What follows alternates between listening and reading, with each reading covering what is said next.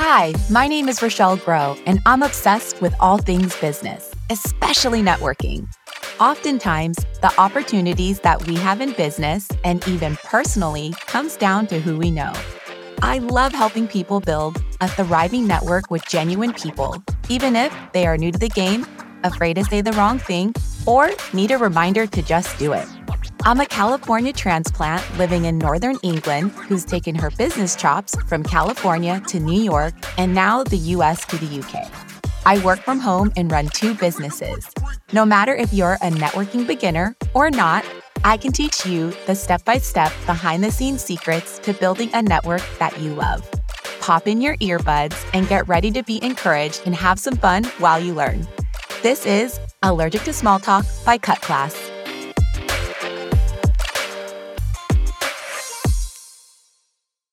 Welcome back to Allergic to Small Talk. You can catch me here every week or on Insta at It's Row Grow. All right, y'all, let's get started. About a decade ago, in 2012, I met one of my business partners, Leslie, when we started our executive MBA program at Pepperdine. Leslie, Sho, and I co-own Cut Class. When I met Leslie all those years ago, we were instant friends from the moment we saw each other. Early on in our friendship, Leslie invited me to a Korean spa day with her friend I had never met. And I was super stoked to A, be invited, B, experience a new culture, and C, to have a relaxing ass day. But it wasn't until we were getting out of the car at the valet stand did Leslie say, "Oh, by the way, you have to get naked at this spa."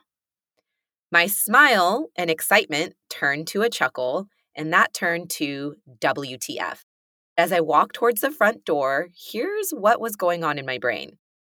Leslie and I are early on in our friendship. I literally just met her friend about 30 minutes prior to getting in this stupid-ass spa place, and now I'm expected to take part in a spa experience naked, not only in front of them, but other random women I don't know. My heart sank. I felt so insecure about other women seeing my stretch marks on my thighs and on my butt, and my nails weren't done. I wasn't groomed. So many thoughts were racing in my head.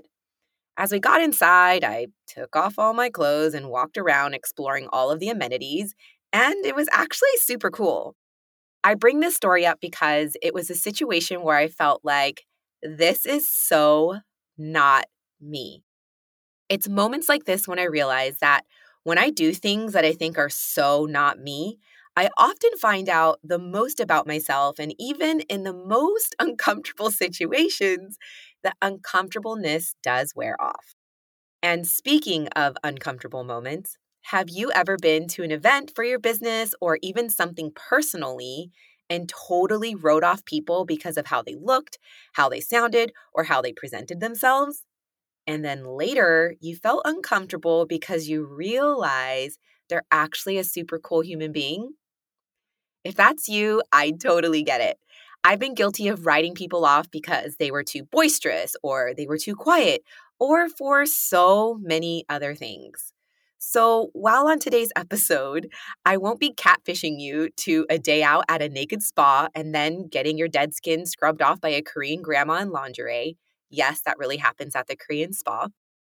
I do challenge you to take the plunge with someone you might write off at your next gathering, be that for business or personal. So here are some challenges. Challenge 1. If you see someone at an event you're shying away from, it could be for so many reasons. Maybe it's a super gorgeous man or woman or person.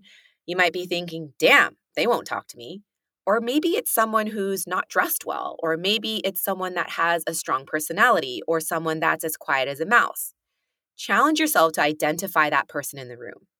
Ask yourself, what about them makes you uncomfortable? And that uncomfortableness could also just be fear. I remember when I first started my executive MBA program, we had a weekend-long induction where we got to meet the professors and, more importantly, the rest of the people in our cohort. One of the activities that we had to complete was creating teams of 3 to 4, and these teams would stick together and work on collaborative projects for the duration of our 20 weeks we'd be on program. So as you can imagine, judging and evaluating everyone in that room was at an all-time high. It was so fierce. The professors and the staff left us alone and let us figure out the process on our own. I think we spent something like 15 hours figuring out who was on which team. One of my cohort buddies, Josh Host, has a very big personality, and he says things like life domination and I'll conquer all. And at the time, I remember thinking, hell no, I don't want to be on his team. And it wasn't because he was annoying or loud. At the core of it, I was actually intimidated by him. But as our program took shape, I got to know Josh. He's a totally freaking sweetheart, caring, smart, and I hate to admit it, damn guy is dominating the world. He's a badass entrepreneur and father and friend. If I could go back now, I would have spent more time getting to know Josh over that induction weekend rather than thinking his personality was too big for me. If you've been or find yourself in a similar situation, don't run away from that person.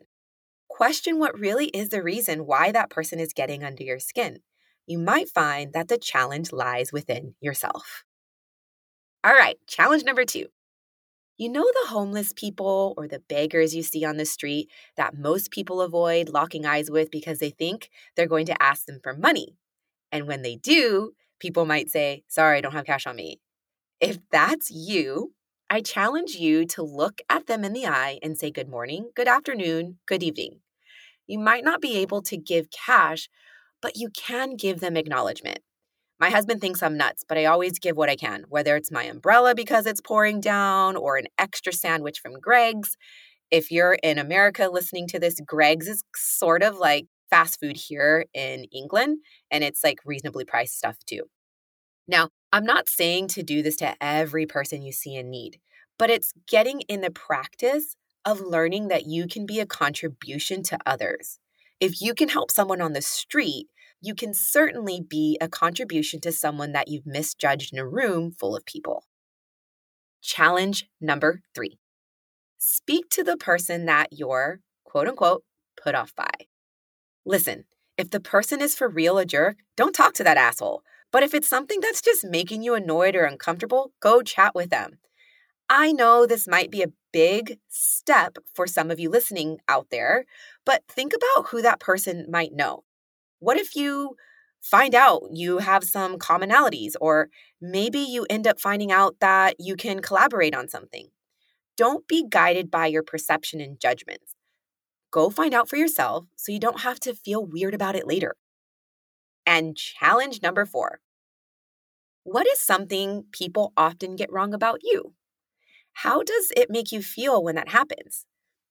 People usually know themselves better than you think. So if you are thinking about writing someone off because of XYZ, it's highly likely the other person already knows about it. So if you speak to that person in the room that makes you uncomfortable, use this question as an icebreaker. What do people usually get wrong about you? All right, y'all. I hope you enjoyed this episode. And if you did, can you please leave me a written review on Apple Podcasts?